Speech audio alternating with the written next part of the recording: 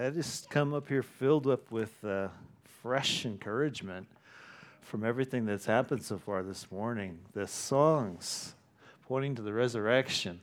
Dan's example of personal hope in the midst of trials. And then seeing these faces of these guys over in Ethiopia, which was not that long ago. I was in those very rooms talking to those guys. I know their names now.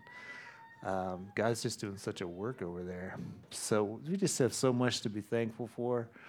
And we're going to look today at another passage that just keeps pointing us to the hope that's underneath all of those things. Because today's Resurrection Sunday, and that is the foretaste of the future to come for all who are believers in Jesus, that there is a resurrection from the dead. And so that's embedded in one part of our text this morning. I'm asking you to turn to Hebrews chapter 10 if you have a Bible with you. Our focus is going to be on verses 1 to 18, but we're only going to start by reading verses 11 to 14, which are kind of the center of the message, and that's the part that gets at the resurrection. To give a little bit of context, we've been going through 4 chapters now about the high priestly ministry of Jesus Christ. It comes to an end here at the end of verse 18. And in this text, 1 through 18, we've got both a look back to Good Friday and then a celebration of Resurrection Sunday and also the ascension of Christ, which was 40 days after his resurrection. So all that's embedded in here. But let's just read verses 11 to 14 to get the core of the message, and then I'm going to pray. And every priest stands daily at his service, offering repeatedly the same sacrifices, which can never take away sins. But when Christ had offered for all time a single sacrifice for sins, he sat down at the right hand of God, waiting from that time until his enemies should be made a footstool for his feet. For by a single offering he has perfected for all time those who are being sanctified. Let's pray. Oh Lord, thank you for the grace you've been pouring out on us this morning. We are not looking down at ourselves today. We are looking up to see you. That's where the hope is. It's with you and with your Son, Jesus, whom you sent to give us life. And so we just ask by your Spirit that you would again invade our hearts with fresh glimpse of the glory that there is, of the hope of life to come, of the hope of your presence now. We ask you to open up our eyes and our hearts to what you have in this text and encourage us. And if there's anyone, Lord, who's not sure about you this morning, not sure about this whole Christianity, we ask now that you give a fresh revelation and open their heart to you to see the beauty and glory of Christ. I ask it in Jesus' name. Amen. I've read that the decisive battle in World War II, at least the war in Europe, was D-Day. Once the Allied forces landed on Normandy in France on June 6, 1944, and they defeated the strength of the Nazi army, the tide turned completely in favor of the Allies. There was still more fighting that went on after that, but within a year of D-Day, the German High Command surrendered and the war was over. D-Day was the decisive victory that won the war and secured the liberation of occupied Western Europe. Well, we can say the same thing about the death, resurrection, and ascension of Jesus Christ. Our passage says of him that when Christ had offered for all time a single sacrifice for sins, he sat down at the right hand of God, waiting from that time until his enemies should be made a footstool for his feet. That's a picture of a once dead Jesus, now resurrected and ascended to the throne of God, the victor who accomplished the decisive victory that saves his people. And now all that's left is to see the final surrender of all of his enemies and the end of the conflict that's been going on between darkness and light since the beginning of this world. So to appreciate that victory, that resurrection, that ascension, that enthronement of Jesus, we have to put it in the context of the drama of salvation that is presented to us in verses 1 to 18. Because it's just one part of 18 verses, but we need all of those verses to really give the full effect of what the resurrection and ascension really mean for us. The drama unfolds in 4 parts, and I'm going to summarize those under 4 words: inability, efficacy, victory, and security. That's the drama of redemption, of salvation, in 4 parts. And we're going to explain those as we go here and make application to our lives. Let's start with the first part of the drama of salvation: inability. By inability, I'm referring to our inability to make things right between us and God by our own efforts. Our inability to not sin against God. We see that principle in verses 1 to 4. They read this way: For since the law has but a shadow of the good things to come instead of the true form of these realities, it can never, by the same sacrifices that are continually offered every year, make perfect those who draw near. Otherwise, would they not have ceased to be offered? Since the worshipers, having once been cleansed, would no longer have any consciousness of sins. But in these sacrifices, there is a reminder of sins every year. For it is impossible for the blood of bulls and goats to take away sins. So the setting here is the animal sacrifices of ancient Israel. They were done to atone for their sins, to make amends for their disobedience to God, His good and His perfect will. And so by doing these sacrifices, they could remain in good relations with the Lord. And particularly what the text has in mind is the yearly sacrifice on the Day of Atonement. On that day, the high priest sacrificed a bull for his own sin. And then he sacrificed a goat as a sin offering for the people of Israel. And those same sacrifices were offered every year to atone for the sins of the people. And the fact that the sacrifice involves death, the death of a living creature, it indicates the sentence that our sins deserve, which is death. Because as Romans 6:23 says, the wages of sin is death. But as the text says, these sacrifices didn't really solve the problem of human sinfulness. It says the law can never, by these sacrifices, make perfect those who draw near. They didn't cleanse the people from sin and guilt. In fact, every time they made these sacrifices, it was a reminder of sins, it says. If you have to keep making sacrifices for sins over and over again, it's only because you keep on sinning over and over again. And so year by year, it was always necessary because the people never stopped disobeying God. So the writer summarizes this problem by saying, here's the real issue. It is impossible for the blood of bulls and goats to take away sins. There's the root issue.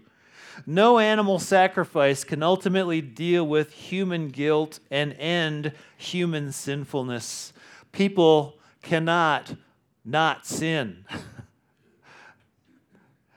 Now, true, we can say no in the moment to a bad thing, but we can't say no to all bad things. We are going to sin, and if we're going to keep doing that, we're always going to have guilt, and there is always going to be a need for making things right between you and God. Now, if you doubt that, try an experiment. I'm a scientist. I like experiments. List 10 things that you're tempted to do that you know are wrong.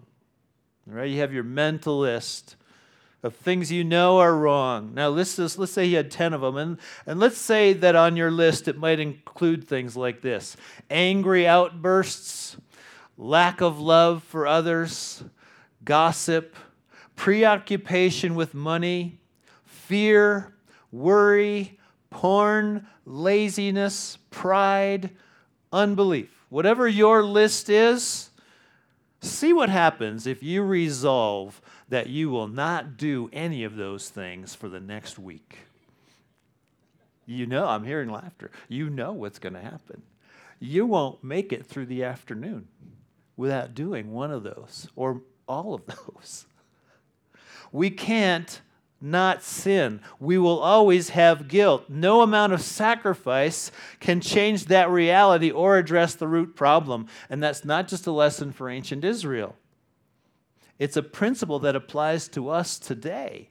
If we try to do anything to make it up to God after we become aware of how we've blown it, it is impossible for that action to take away your sins. Because as Paul said in Galatians 2:16, by works of the law, no one will be justified. In other words, even when you start to obey God after you've disobeyed, that still will not make you righteous in His sight, because His standard is perfection. And no amount of law keeping will make perfect those who draw near, because our guilt is still there. For example, if you feel bad because you ignored someone who really needed your help, you might make yourself feel better by helping the next person. But it doesn't erase the guilt of what you already did. Today's obedience doesn't erase yesterday's disobedience. Likewise, a shoplifter is not innocent because he only steals 1 day a month, and the other 29 days he's honest. Sacrifices, penance, doing better to obey God, those do not take away sins. What we need if we're to be saved, if we're to be in right relationship with God, is a perfect record. And a perfect record is something we can't get by ourselves, no matter how much we try. So part one of the drama of salvation is man's inability to save himself from guilt and the penalty of death that our guilt deserves. That's the bad news, but the rest of the drama is all good news. The other three parts overwhelm the badness of part one. Because those who look to Christ have a sacrifice that does make perfect those who draw near. So let's look at part two, which we call efficacy. That means the ability to produce a desired or intended result. Jesus has the ability to produce the intended result, to bring you to God and make you perfect in His sight. So let's see how He does it. It's the teaching of verses 5 to 10. Let's read that. Consequently, when Christ came into the world, He said, "Sacrifices and offerings you have not desired, but a body you have prepared for me. In burnt offerings and sin offerings you have taken no pleasure." Then I said, "Behold, I have come to do your will, O God, as it is written of me in the scroll of the book." When He said above, "You have neither desired nor taken pleasure in sacrifices and offerings and burnt offerings and sin offerings," these are offered according to the law. Then He added, "Behold, I have come to do your will." He does away with the first in order to establish the second. And by that will, we have been sanctified through the offering of the body of Jesus Christ once for all. Now, this is amazing good news. We have to follow the logic of it. It starts with a quote from Psalm 40 put into the words of Jesus. So the writer's saying Psalm 40 was written a long, long time ago. When Jesus came on the scene, this is what He did. It was what He was about. So let's put the words in His mouth, because this is what His life meant. And He says in those verses, which are from 5 to 7, "A body you have prepared for me." That refers to the incarnation. That is the Word made flesh who dwelt among us, from John 1. That is Jesus, the Son of God, who came into this world with a human body prepared for him to do a particular thing. Namely, behold, I have come to do your will, O God, as it is written of me in the scroll of the book. Now, what was God's will for Jesus? What is written of him in the scroll of the book, the Old Testament scriptures, that he should do? Well, it wasn't just to become another priest offering sacrifices day after day and year after year according to the law. Sacrifices which cannot take away sins. No. Verse 10 tells us, by that will, by God's will, we have been sanctified through the offering of the body of Jesus Christ once for all. God's will, his purpose, his special assignment for his Son was to sanctify a people. Sanctify means to set apart for God, to make holy, to cleanse from sin. In a word, to save people from their sins and to save them from the penalty of those sins and one day the very presence of sin and bring those people to himself. That was his mission. That was his purpose. That was God's will that he said, behold, I have come to do that.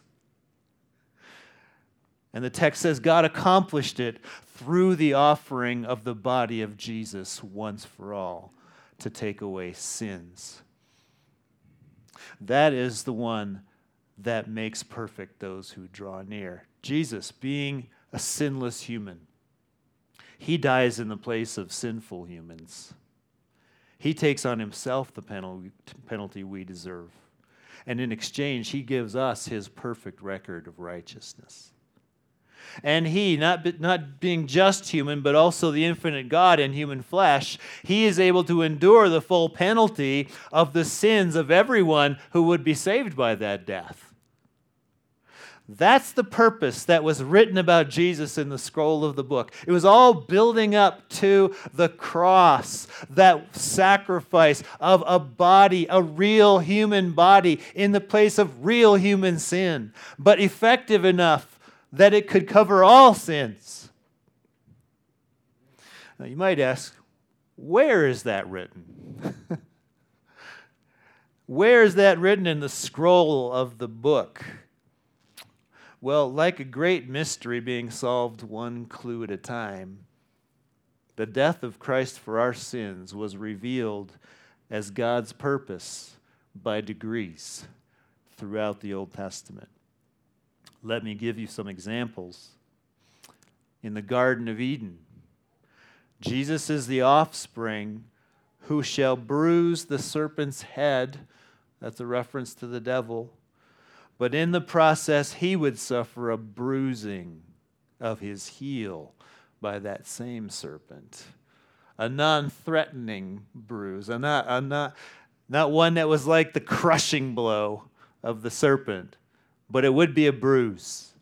That's the beginning of the evidence of what was written in the book about what Jesus would do. On Mount Moriah, Jesus is the lamb that God will provide for himself as an offering instead of Isaac. In Isaiah, Jesus is the suffering servant who would be pierced for our transgressions and crushed for our iniquities. You see, the cross was always the purpose of God for Jesus, for the Son of God made flesh, and that was confirmed in the New Testament also. Before his ministry, John the Baptist declared Jesus to be the Lamb of God who takes away the sin of the world. During his ministry, Jesus declared he would be lifted up from the earth to show by what death he was going to die. Lifted up on a cross, crucified. Caiaphas said prophetically about Jesus that it is better for you that one man should die for the people, not that the whole nation should perish. And in the vision made to John concerning the future, Jesus is worshiped in song. Worthy are you to take the scroll and to open its seals, For you were slain, and by your blood you ransomed people for God from every tribe and language and people and nation. You see, from Genesis to Revelation, it is written of Jesus in the book that he would save a people from their sins by bearing those sins in his own body as an offering. Paul summarized it in 1 Timothy 1:15. Christ Jesus came into the world to save sinners, among whom I am foremost. That was his mission. And he accomplished it by his offering of his body on the cross. Now let me just stop there and speak to an objection about that. I have heard it argued that God could never do that to his beloved Son. If an earthly father sent his own son to his death on purpose, he would go to prison. So how could a loving God intentionally send his Son into the world to be crucified? How can we worship a God who would do something like that? One author called it cosmic child abuse. Is that how we should think of the crucifixion of Christ? Well, remember this. Jesus went to the cross voluntarily. He agreed to do it. In fact, he was eager to do it. Twice in the text, we hear Christ saying to God the Father, I have come to do your will. In fact, we see in chapter 12, it was for the joy that was set before him that he endured the cross. Because through the cross, and only through the cross, could he make perfect those who draw near and restore us to God. And that anticipation brought him much joy. And it's why Jesus said in Luke 12:50 about his coming death, I have a baptism to be baptized with, and how great is my distress until it is accomplished. Because then will come the joy of saving his people from their sins.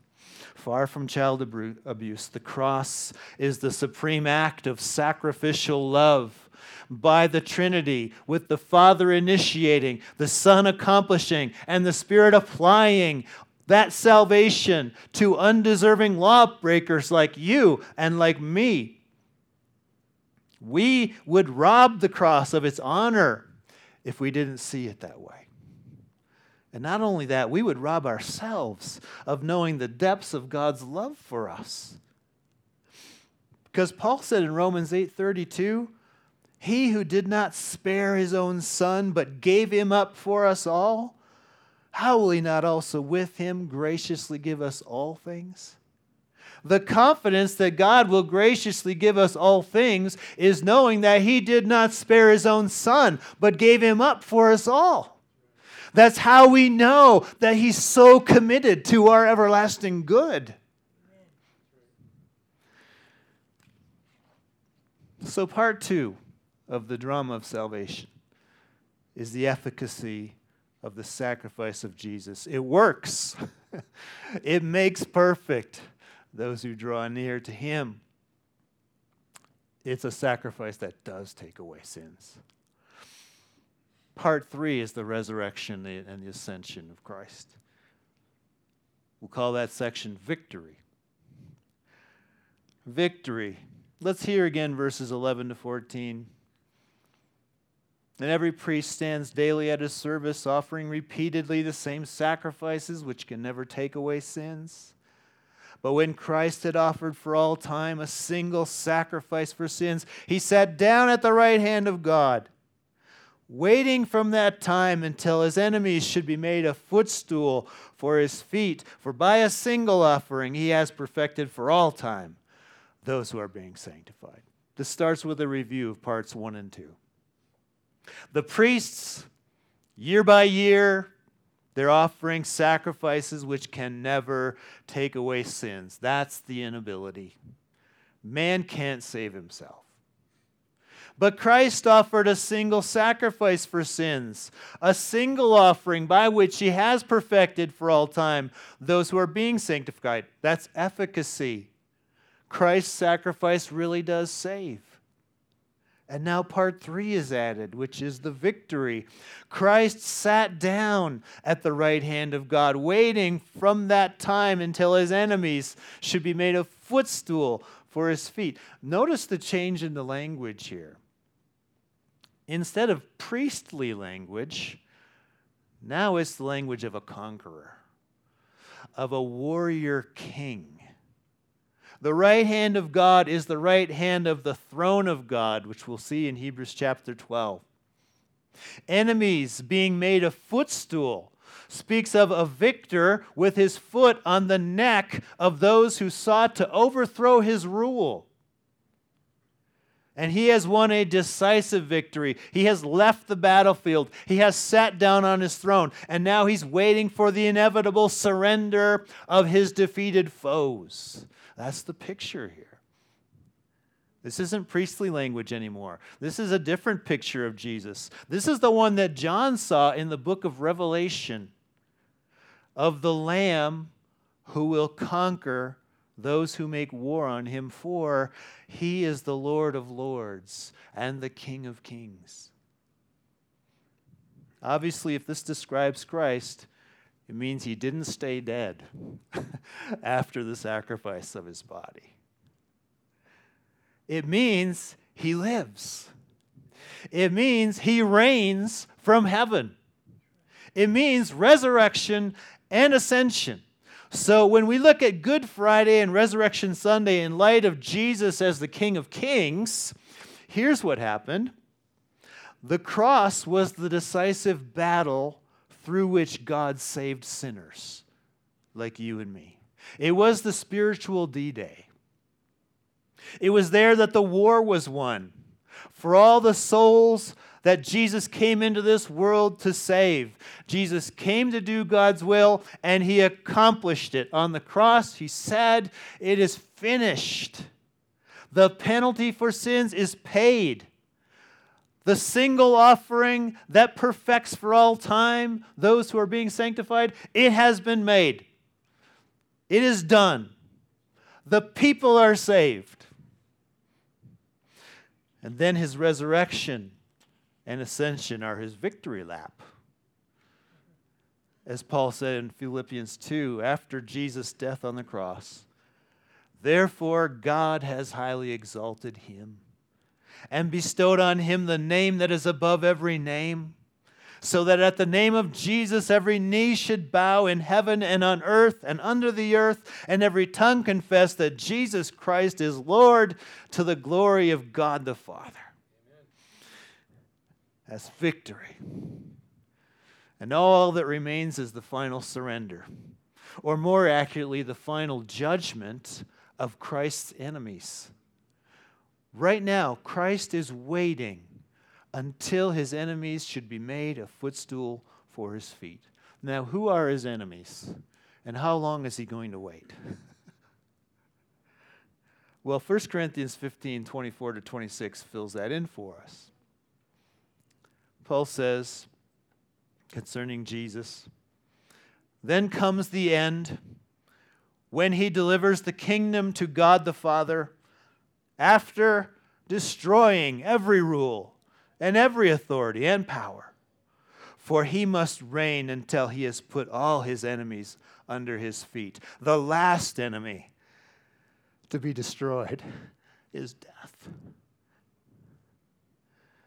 The end is when Christ returns to wrap up the events of this present world. It says he will destroy every rule and every authority and every power. These are his enemies. These are the powers of evil that are at work in the world. The devil and his angels and all who've given their allegiance to him.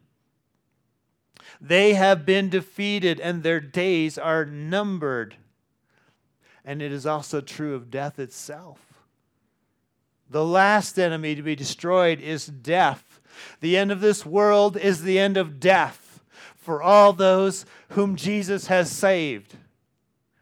Jesus said to Martha at the tomb of Lazarus, "Whoever believes in me, though he die, yet shall he live." And why is that? Because the enemies of Jesus are also the enemies of his people. And when he defeated evil and death on the cross, he defeated them for you also. If you're a believer in Christ, you are under the protection of King Jesus, who sits on the throne over the world. Yes, both evil and death will continue until he returns. Yes, in this present world, we will suffer and we will die physically. But these are defeated foes that will not have mastery over you. We will suffer, but we will not be lost. We will die, but we will rise again. We long for a world that's renewed, with people who are renewed, rescued by the cross of Christ. And that world has been won for us by Christ and his sacrifice. That world is coming. That world is sure. Jesus only permits evil and death to linger until the gospel has been preached to every tribe and tongue and people and nation. And then the end will come. Once he has brought in every person that he died to save, then evil and death will be no more. He won't let it go 1 second longer. It only exists because of his permission right now, as he's gathering in his church from the four ends of the world, from all the generations. And once he has his people, he'll say, "That's enough. No more evil. No more death. No more fallen world. Renewed. Alive. Sinless. Perfected. Forever." Like D-Day, the war for our salvation is won, and the end is certain. And that leads to part 4 of the drama, which is security. Verses 15 and 18. "And the Holy Spirit also bears witness to us, for after saying, 'This is the covenant that I will make with them after those days,' declares the Lord.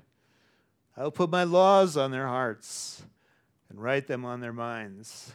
Then he adds, 'I will remember their sins and their lawless deeds no more.' Where there is forgiveness of these, there is no longer any offering for sin." This is the conclusion to the whole 4 chapters on the priestly ministry of Jesus. Security is found in these final words. There is no longer any offering for sin. Everything has been done leading up to this certainty. If you're one who benefits from the sacrifice of Jesus on the cross, then there is nothing more that Jesus needs to do and nothing more that you need to do to have your lawless deeds forgiven.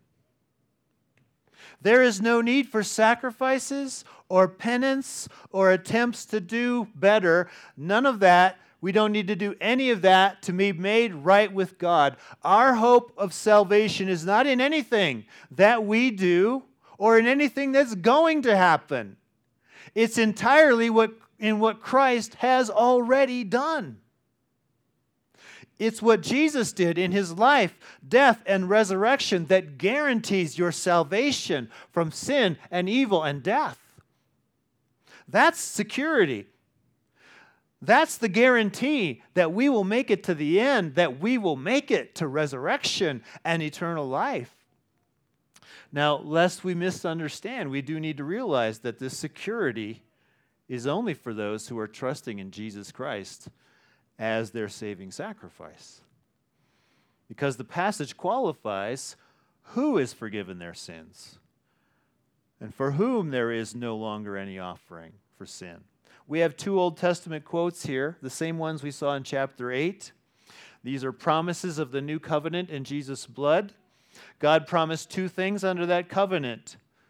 He said, "I will put my laws on their hearts and write them on their minds."